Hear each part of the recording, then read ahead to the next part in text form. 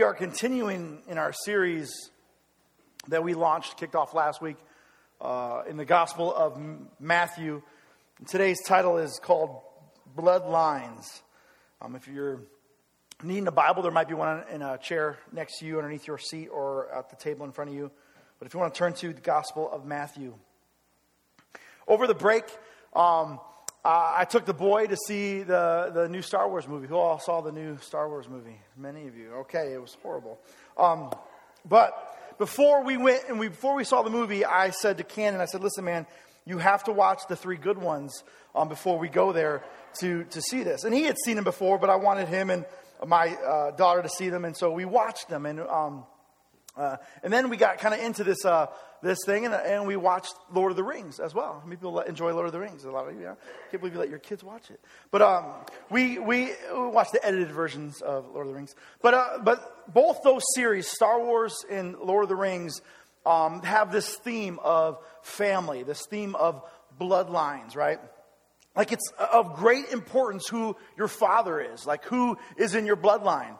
And spoiler alert, we found out that Vader is Luke's father over the break. So if you didn't know that already, but I remember I thought that was going to be funnier than that. Sorry, 1984 we found that out. So, anyways, I remember this scene from Return of the King.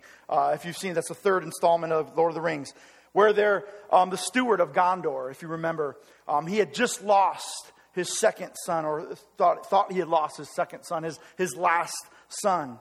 And he says something to the effect that my bloodline is broken. He says, like, the house of Stewart has failed. My line has ended, was the exact quote he says. And in that moment, I had this panic attack. I was like, I just have one son. And what if something were to happen? I don't want my bloodline to end, you know? And so immediately I shared my concern with Jody, and she disagreed and sent me back to the basement. But she said something about your daughters carry the bloodline too, or something like that. I don't know. But anyways, these stories are told through bloodlines. Like the next king or the next Jedi was the son or daughter of so-and-so, right? And that's no different for you and I. You know, my story, your story can be told through our bloodlines. Your past can tell your story and often dictate your future. And so today we're going to look at the story of God through the bloodline. You see, we stated last week that the story of God is being told by Matthew, the tax collector. And we identify him as that because that's how he identifies himself. It's only in Matthew's gospel where, when the list is given of the disciples, Matthew intentionally leaves in that he is Matthew, the tax collector. But before you jump deep into a story, you must create context for the reader, right? The story requires context. You need to know the story. Have you ever tried to watch a sequel of a movie with someone who hasn't seen the first one? Or try to watch an episode of the season 2 with someone who hasn't seen any part of season 1, right? It drives you crazy, right? They're asking questions. Who's that? What happened? Where are all these things? And so over the break, I said to my daughter, I said, listen, if you want to watch Fellowship of the Ring, you have to watch Two Towers if you want to watch Return of the King, right? I'm like, you need to watch the first one if you want to watch the second one, if you want to watch the last one with us, right? And so, because the movies are setting up context. The same is the story with God. Context is important. I also, just this last week, watched several short films where they have these different theologians, these different authors, these thinkers respond to the same question: how do we read the Bible today? And this is a huge motivator for our Wednesday night theology that starts next week. How are we supposed to read the Bible? You see, we live 2,000 years after the fact. After some of these stories happen, things have changed today. And so then, how shall we read it? One guy suggests a theory from St. Augustine. He says that the reader, no matter what you're reading, you need to take the heart of the message. And then you read the entire story through that filter. That everything you read is seen in the light of that most important thing. And so he went on to point out that Jesus was asked one time, What's the most important thing? What's the most important law, the most important commandment? And Jesus said to himself, he said, listen, all the law, all the prophets, they hang on this one thing. All the scriptures hang on these two things. Love God, all your heart, soul, mind, strength, and love your neighbor as yourself.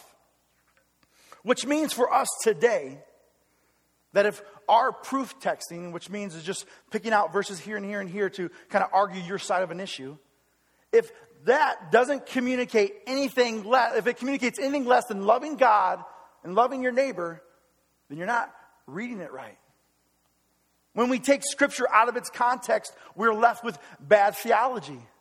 For instance, let me read Psalms 37, verse 4 and verse 5. It says this, take delight in the Lord, and he will give you the desires of your heart. Commit your way to the Lord, trust in him, and he will do this. We all know that. Many of us have, there's similar verses that we've have memorized. Love God and he'll give you the desires of your heart. Well, what he is saying in that moment is that when you seek him, when you delight in him, he becomes the desire of your heart. And then you get him. When you seek him, you will get him. His desires become your desires. The things that he loves becomes the things that you love. It's not seek him and desire money and then you'll win the Powerball. That's not what it's about. So when we read, we're to read it with the entire story in mind. And Matthew sets off to write his story with that purpose in mind, of proving that Jesus was in fact the Messiah, the Messiah that these people had been waiting for. And so he's going to take a huge step in proving that in the first 17 verses. And they will tell the story that Jesus is the king that was promised. Because at that time, in that moment, many people didn't believe that he was. Many weren't buying that this Jesus was the king. And one reason for that is they questioned where he came from. You see, the name Jesus was a very common name. Jesus is the Greek form of the Hebrew name Joshua, meaning Savior. And it was an ordinary Jesus was an ordinary Jewish name, and it was very common in Judea. As common as the name John is to us. Jesus, Joshua, Jehovah Savior. I read somewhere that it said that there were over 70 tombs unearthed found with the name Jesus during the time that Jesus lived. That the name did not have the significance that it has today. But it was this common place where God would ultimately show that there was nothing common about him. Let me set up some more context for you. This moment, Rome has been in power for a very long time. It was crazy power, right? They took whatever they wanted whenever they wanted it. And the Jewish people hated it. What was once Hail, the God of Israel, is now Hail Caesar. And when Jesus showed up, they were expecting something else. Which was another reason why they did not believe that this Jesus was the king. Let me read out of Isaiah chapter 9.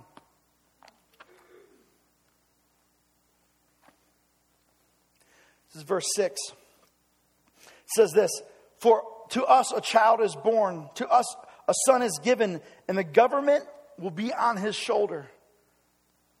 Chapter 32, verse 1 says this, see, a king will reign in righteousness, and rulers will rule with justice. Let me turn to Micah chapter 5, verse 2.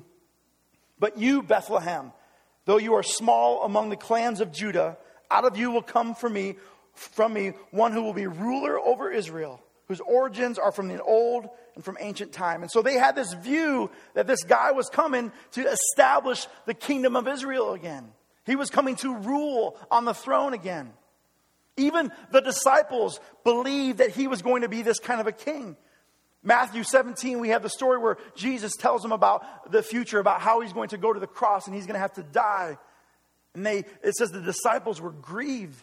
They didn't believe it. How could this king die? He's supposed to rule. There's no way. We see later in John, it tells the story of them when they come to arrest Jesus. Peter cuts off the ear of the soldier. Why? Because he was defending the king. The king had to live. And so his name meant very little to some. because he wasn't acting like the king that they thought he should. And with all of that, Matthew tells the story of God and hoped to prove to the readers that this Jesus was the Christ, the anointed salvation of Israel. So if you're in Matthew chapter 1, we're going to start in verse 1, and I'm going to read the 17 verses here. Now bear with me. I'm going to butcher some of these names. I asked for volunteers earlier today, and none of them wanted to read it for me.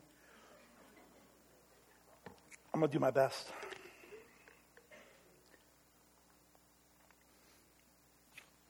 It says this, verse 1, this is the genealogy of Jesus the Messiah. So Jesus, add the Messiah, the Christ, the anointed one. That was the difference. The son of David, the son of Abraham. It says Abraham was the father of Isaac. Isaac, the father of Jacob. Jacob, the father of Judah and his brothers.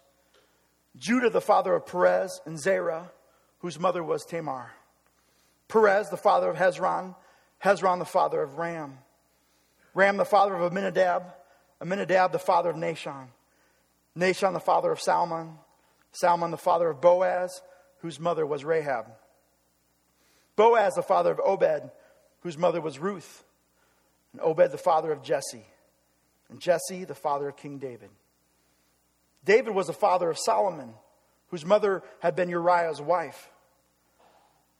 Solomon, the father of Rehoboam. Rehoboam, the father of Abijah. Abijah, the father of Asa. Asa, the father of Jehoshaphat. Jehoshaphat, the father of Jehoram. Jehoram, the father of Uzziah. And Uzziah, the father of Jotham. Jotham, the father of Ahaz. And Ahaz, the father of Hezekiah. Hezekiah, the father of Manasseh. And Manasseh, the father of Amon. Amon, the father of Josiah. And Josiah, the father of Jeconiah, and his brothers at the time of the exile in Babylon. After the exile in Babylon, Jeconiah was the father of Shealtiel. Shealtiel, the father of Zerubbabel. Zerubbabel, the father of Abihud. Abihud, the father of Eliakim. And Eliakim, the father of Azar. Azar, the father of Zadok. And Zadok, the father of Achim. Achim, the father of Eliud. Eliud, the father of Eleazar. Eleazar, the father of Mathan. Mathan, the father of Jacob.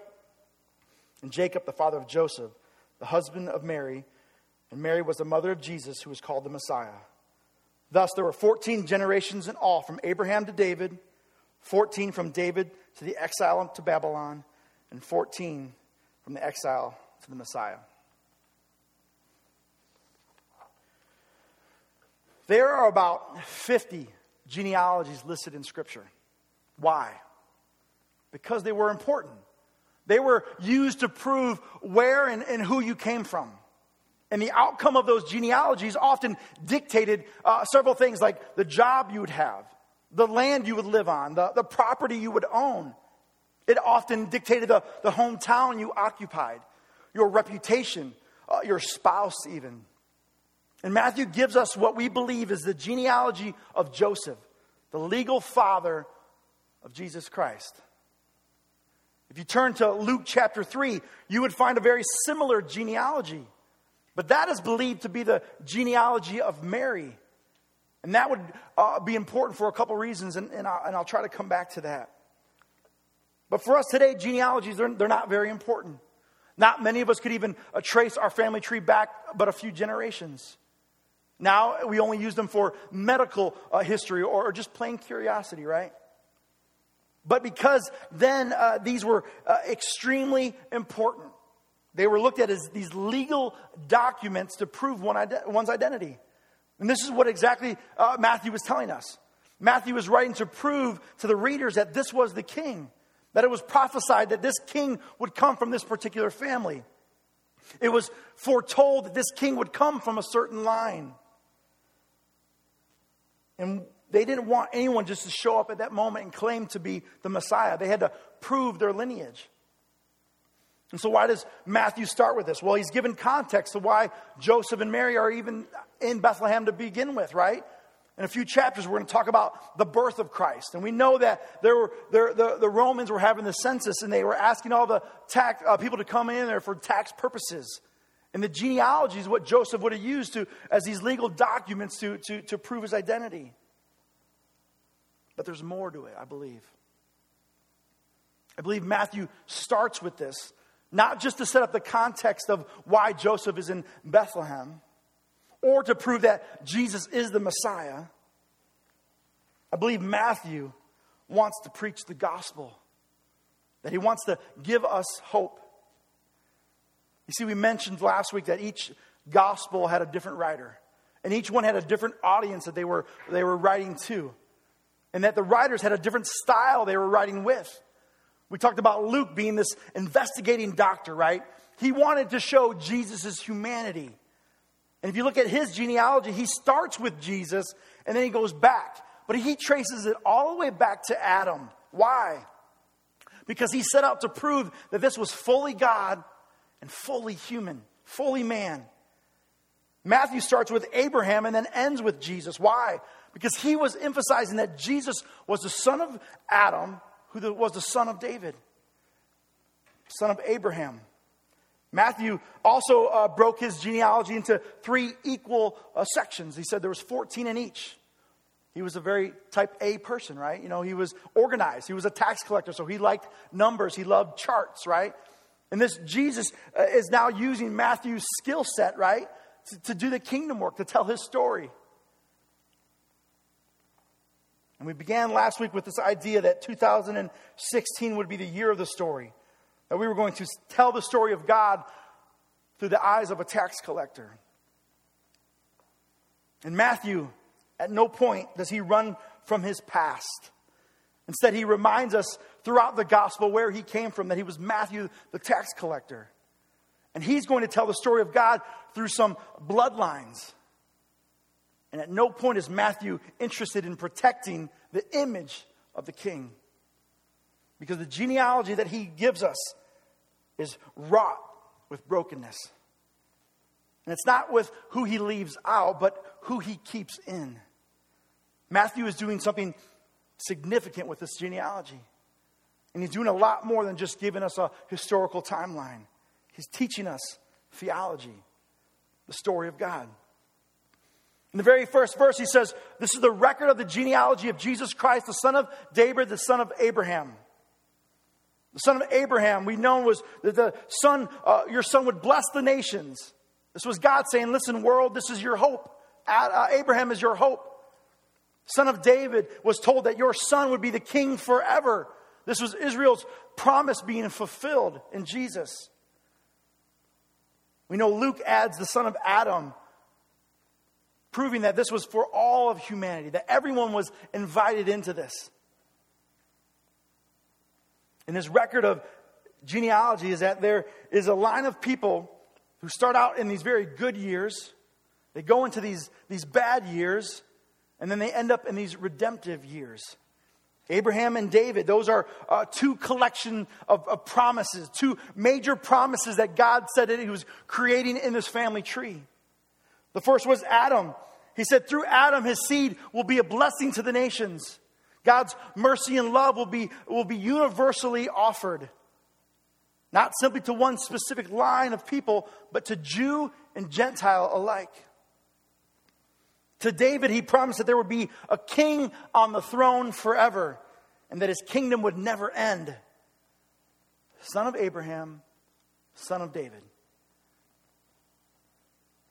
For some reason, if you noticed, Matthew lists 4 women in this genealogy. He makes it a point to include their names into the list. And the issue is that women weren't often listed in genealogies because it was the father's line that was the most important. The right to the throne and the kingdom would have to come through the father's line. And if by chance there were women listed, it was to enhance the story, right? To enhance the dignity of the story. The problem is Matthew includes 4 women whose life communicates something a little bit different. Because if he was going to pick the true matriarchs of the family, Matthew would have picked people like Sarah, or Rebecca, or Rachel, or Leah, Abraham and Isaac and Jacob's wives, right? God-fearing women. Those women went to church. They taught Sunday school. They organized the potlucks. Those were the women he should have put in here. But instead he picks 4 women from the family tree that you weren't really supposed to be talking about. Like, a question for you. If you were having to tell someone your family tree, are there any branches that you would leave off in the story? Yeah, one of you admit it. Thank you. But Matthew, we all have that crazy uncle that lives like in a bunker somewhere or something like that. We all know. It's my wife's side. But instead, Matthew includes some rather scandalous women here. And he's doing it on purpose. He's not doing it on accident. Because Matthew was preaching the gospel through the genealogy of Jesus Christ. And so we're going to look at these 4 women real quick. The first one he mentions is Tamar. Tamar is married to Judah's first son, right? And the Lord says the Lord will come through the tribe of Judah. But Tamar, her husband, passed away before they had a child. And the bloodline was broken. And by law, the birthright was supposed to continue through the next son. So that brother was supposed to fulfill his duty and give her a child. But he refused to. He didn't fulfill his obligation, and God killed him. And so Judah offers her his 3rd son. But he says he's 7. So you're going to have to wait a long time until he's older, right? And so years go by, and Judah never sends his son. So one day, years later, Judah, his wife, had passed away. And she heard that he was going into town. And so she dressed up like a shrine prostitute. She knew something about Judah's appetite, right? So she dresses up and he notices her. And they hook up. But he forgot his wallet. It's so embarrassing, right? And so she tells him that this is what I need from you for security of the payment you owe me now. I need your ring and I need your staff. He gives it to her. And she disappears. Find out that she's pregnant now with Judah's twin sons, Perez and Zerah. Judah doesn't know.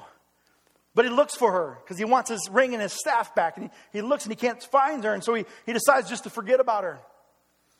And then the rumors start going. And he hears of his daughter-in-law, Tamar, that she's with child. But she's not telling anybody who the father is. So he knows that she must have been promiscuous. So Judah orders her death. We got to hide this. We can't have this story in our family.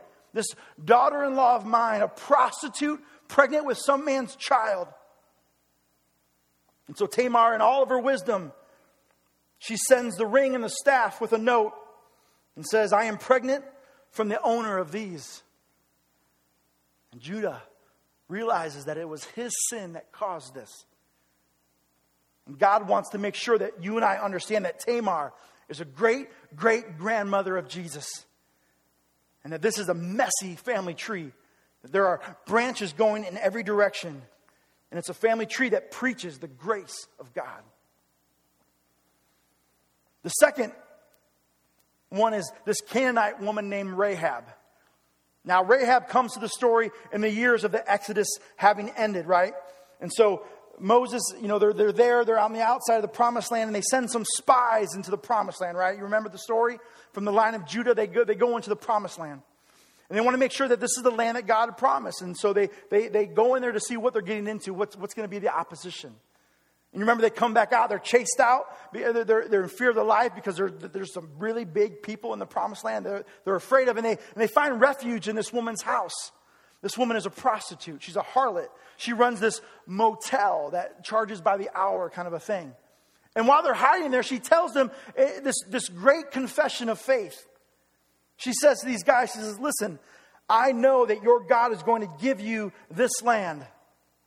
I know that your God is the one who destroyed Egypt, who parted the Red Sea. I know that your God has promised you this land. And so when you come back to take it, please protect my family. And so these guys, they struck a deal with her because she rescued them. She hid them from the army.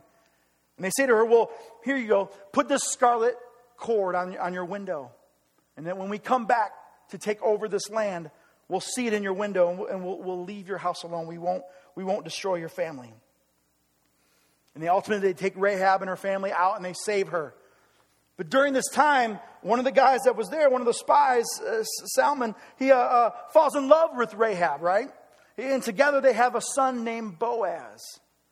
And Rahab finds her story in the genealogy of Jesus.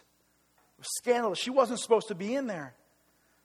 This is not just about Jewish people and pure lineage anymore. This is a Canaanite woman with a messy past and a God of mercy. The next we hear about is Ruth. Ruth comes into the story as a Moabite. Someone who was not supposed to get into the family line, right? She did not belong there. In fact, the scripture said it was against the law for an Israelite to marry a Moabite. And the whole story of Ruth is a story of God's redemption. Elimelech and his wife Naomi, they're escaping the famine that's going on in Bethlehem. And they move to a neighboring country called Moab with their sons, Mahlon and Chilion. Mahlon takes Ruth to be his wife. His brother marries another Moab woman. And Ruth is married now into a Hebrew family. But then her husband dies. And then his brother dies as well. And then his father dies. So now you have these 3 widows that are living together. And Naomi, who was the only Hebrew, she convinces Ruth to move back home with her to Bethlehem, back to their land. And when they're there, they're poor, they're widowed. There was a man named Boaz. You just heard about him. He has a crop of fields, and he allows the poor to come and glean from the field. And Ruth, very poor, she's found gleaning in the fields. And Boaz begins to inquire about her. He becomes overwhelmingly attracted to her character, a woman who was taking care of her mother-in-law, a woman desperately in need of redemption. And so he keeps an eye on her, and they fall in love. And Ruth goes home to tell Naomi about Boaz, and she's like, man, that name rings a bell. And she realizes that he is the kinsman of her husband. And by law, when a husband dies without issue, the nearest brother-in-law might be called upon to perform to her all the duties of a husband and raise up a seed for the deceased. And Boaz becomes this kinsman redeemer and redeems her to himself. And they have a son named Obed, who is the father of Jesse, who is the father of David. And she becomes a great-great-grandmother of Jesus. When we get to the 4th woman listed in Jesus' family tree, Bathsheba doesn't even get her name mentioned, right? She's mentioned as Uriah's wife. If you remember, Uriah is the general of David's mighty army. And when all the men are out fighting, he stayed home. And one day, David, he's looking out his window and he sees this woman on her roof bathing. And he says, man, I want her. I'm attracted to her. And he calls for her. And she comes to him and they conceive a child. Well, David realizes that she's married to one of his generals and he freaks out. He says, what am I going to do? How am I going to fix this now? And so he calls Uriah off the front line. He says, I have an idea.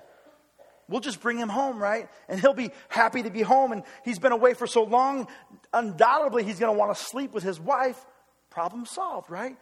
You know, he'll think the child is his. Except for the fact that Uriah was more righteous than David. You see, he refused to go in and be with his wife because his men were still out fighting. And so he slept out of the gate of the city. And when David got word of this, he says, I'll fix that.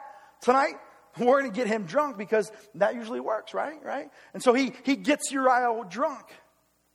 But Uriah still refuses to go home. And so David is left with one option. And he writes out Uriah's death sentence. And he gives it to him. He says, give this note to Joab. Because Joab was in charge of the army and where the army would go. And Joab is told to put Uriah on the front lines. And ultimately Uriah is killed. Adultery and murder from the best king Israel ever had. The first line of the genealogy, Abraham's seed to King David. 4 Gentile women and a bunch of men, most of them morally questionable. They're not the women or the men that you should be talking about in the bloodline. And Matthew preaches that this family tree is about God's mercy for all people. And believe it or not, these are the years when things were actually going right for God's people. This family turned into the nation that turned into the kingdom, that God gave them the land, the temple. In the midst of that land, people would worship on their lips. People with God's mercy and God's promises creating God's family. And then things go downhill. From Solomon to the exile, Matthew teaches us that God, as well as being merciful and forgiving, is a holy God. And He is a God of judgment over wickedness. And as in any family, when God is forgotten, things don't go well. Kings guilty of great evil. Idolatry all over the house of Israel now. And God's judgment brings them into exile. And this is the place where all the promises that used to be seen fade away. Babylon comes in and takes them away. They take them out of the land, destroys the temple, removes them from the heart of worship. And the hope is gone for the people of God. In this story, this family tree begs the question, how can anything good come from this bunch of people? How can God possibly bring hope into the world through these people? Some of you look at your families and you ask the same question. You see the judgment of God. You see the holiness of God, but you see what happens when God is forgotten and when He's rejected. And you ask yourself, how can anything good come from a bunch of people like this? When we move from the exile to now to Christ, we recognize that Matthew is teaching us that this God who is faithful to His promises, that His promises aren't dependent upon us, which is good news for every family tree that ever existed. Judgment is never the last word with God. It's never supposed to be the last word. Judgment is there to wake us up from our unbelief. Just when everyone thought that everything had fallen apart, God starts putting it back together again. God is faithful to His promises, and He promised a Savior all the way back to David, all the way back to Abraham. He promises a Savior, and He delivers one. Through this family tree, we learn that God's love is merciful and holy and faithful. When we look at this genealogy, we get insight into how Matthew read the Old Testament. The way he understood all of these stories in Genesis and Exodus through Kings and Chronicles. Matthew read the Old Testament through the lens of a coming Christ. For Matthew, all of God's loving mercy, holy judgment, faithful love was pointing to the child of the fifth woman mentioned in the genealogy, Mary. That Jesus is the fulfillment of everything the Old Testament was trying to say. That Jesus is God's faithfulness in the flesh. The seed of Abraham, the son of David, the womb of Mary. Now, as we look at Matthew's genealogy and we look at our own lineage, we recognize that there isn't any family that isn't desperately in need of a God, right? A God who is merciful to sinners, forgiving, gracious, holy, faithful. We need a God. We need a Savior like Jesus. Because if we depend on ourselves, then we know how this thing's going to go. There's no family, though, that's gone too far. For some of you, you might be thinking that's impossible. You don't know my family tree, man. If you did, you know that nothing would come good from it. The truth is, it's not nearly wrought with sin like it was in Jesus' family tree. With God, all things were possible. There's only these ordinary, sinful families, just like the one Jesus came from, whose great-great-grandmother and grandfather were adulterers, liars, murderers, worshipers of idols, and the founding fathers of our faith. Because of what God did through Jesus, you no longer are defined by your past. that through broken bloodlines and messy families, the gospel message is proclaimed.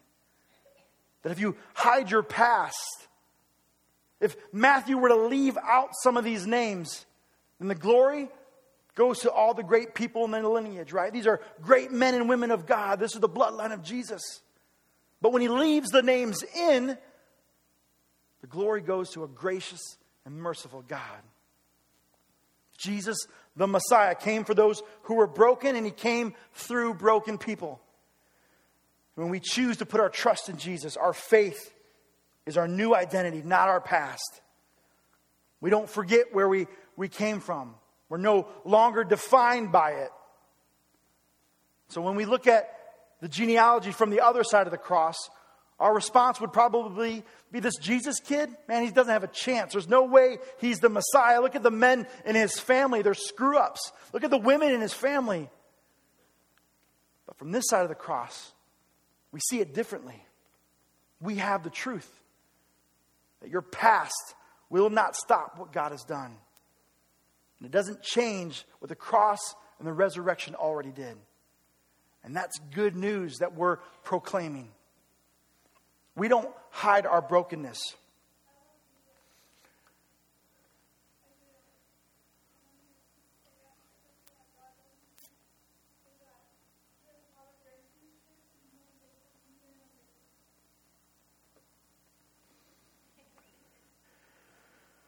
Often we're told to view our life as a vase. This idea that God is pouring into you, and from that overflow, people will see God, and you'll be able to be used by God. But some of you identify with that vase and you go, well, I'm so broken. It just doesn't make sense. It doesn't work because everything he pours in just seems to leak out because of these cracks, these brokenness. But what if you were to turn that vase upside down and you looked at yourself more as a lamp? And when God's light, when the light of Christ enters into you, it shines through the brokenness and through the cracks. If you're going to look back, we're going to look back at our past. We have to look all the way back to the cross. You're not defined by your past. The birth, death, resurrection means hope has been found. And this is the Gospel of Matthew. It's told by a tax collector. Join me in prayer. God, as you move in this place, speak to our hearts. God, as we look back at our lives, our past, our brokenness, may we look even further to what you did on that cross when you freely gave your life for the forgiveness of our sins. That if we trust in you and put our hope in you,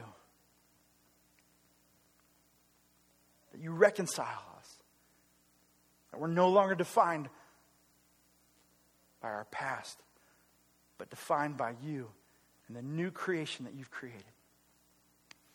God, speak through us now as we proclaim this message of hope. That a God that came for broken people, through broken people, uses broken people to proclaim this message. Speak through us. In your name we pray. Amen.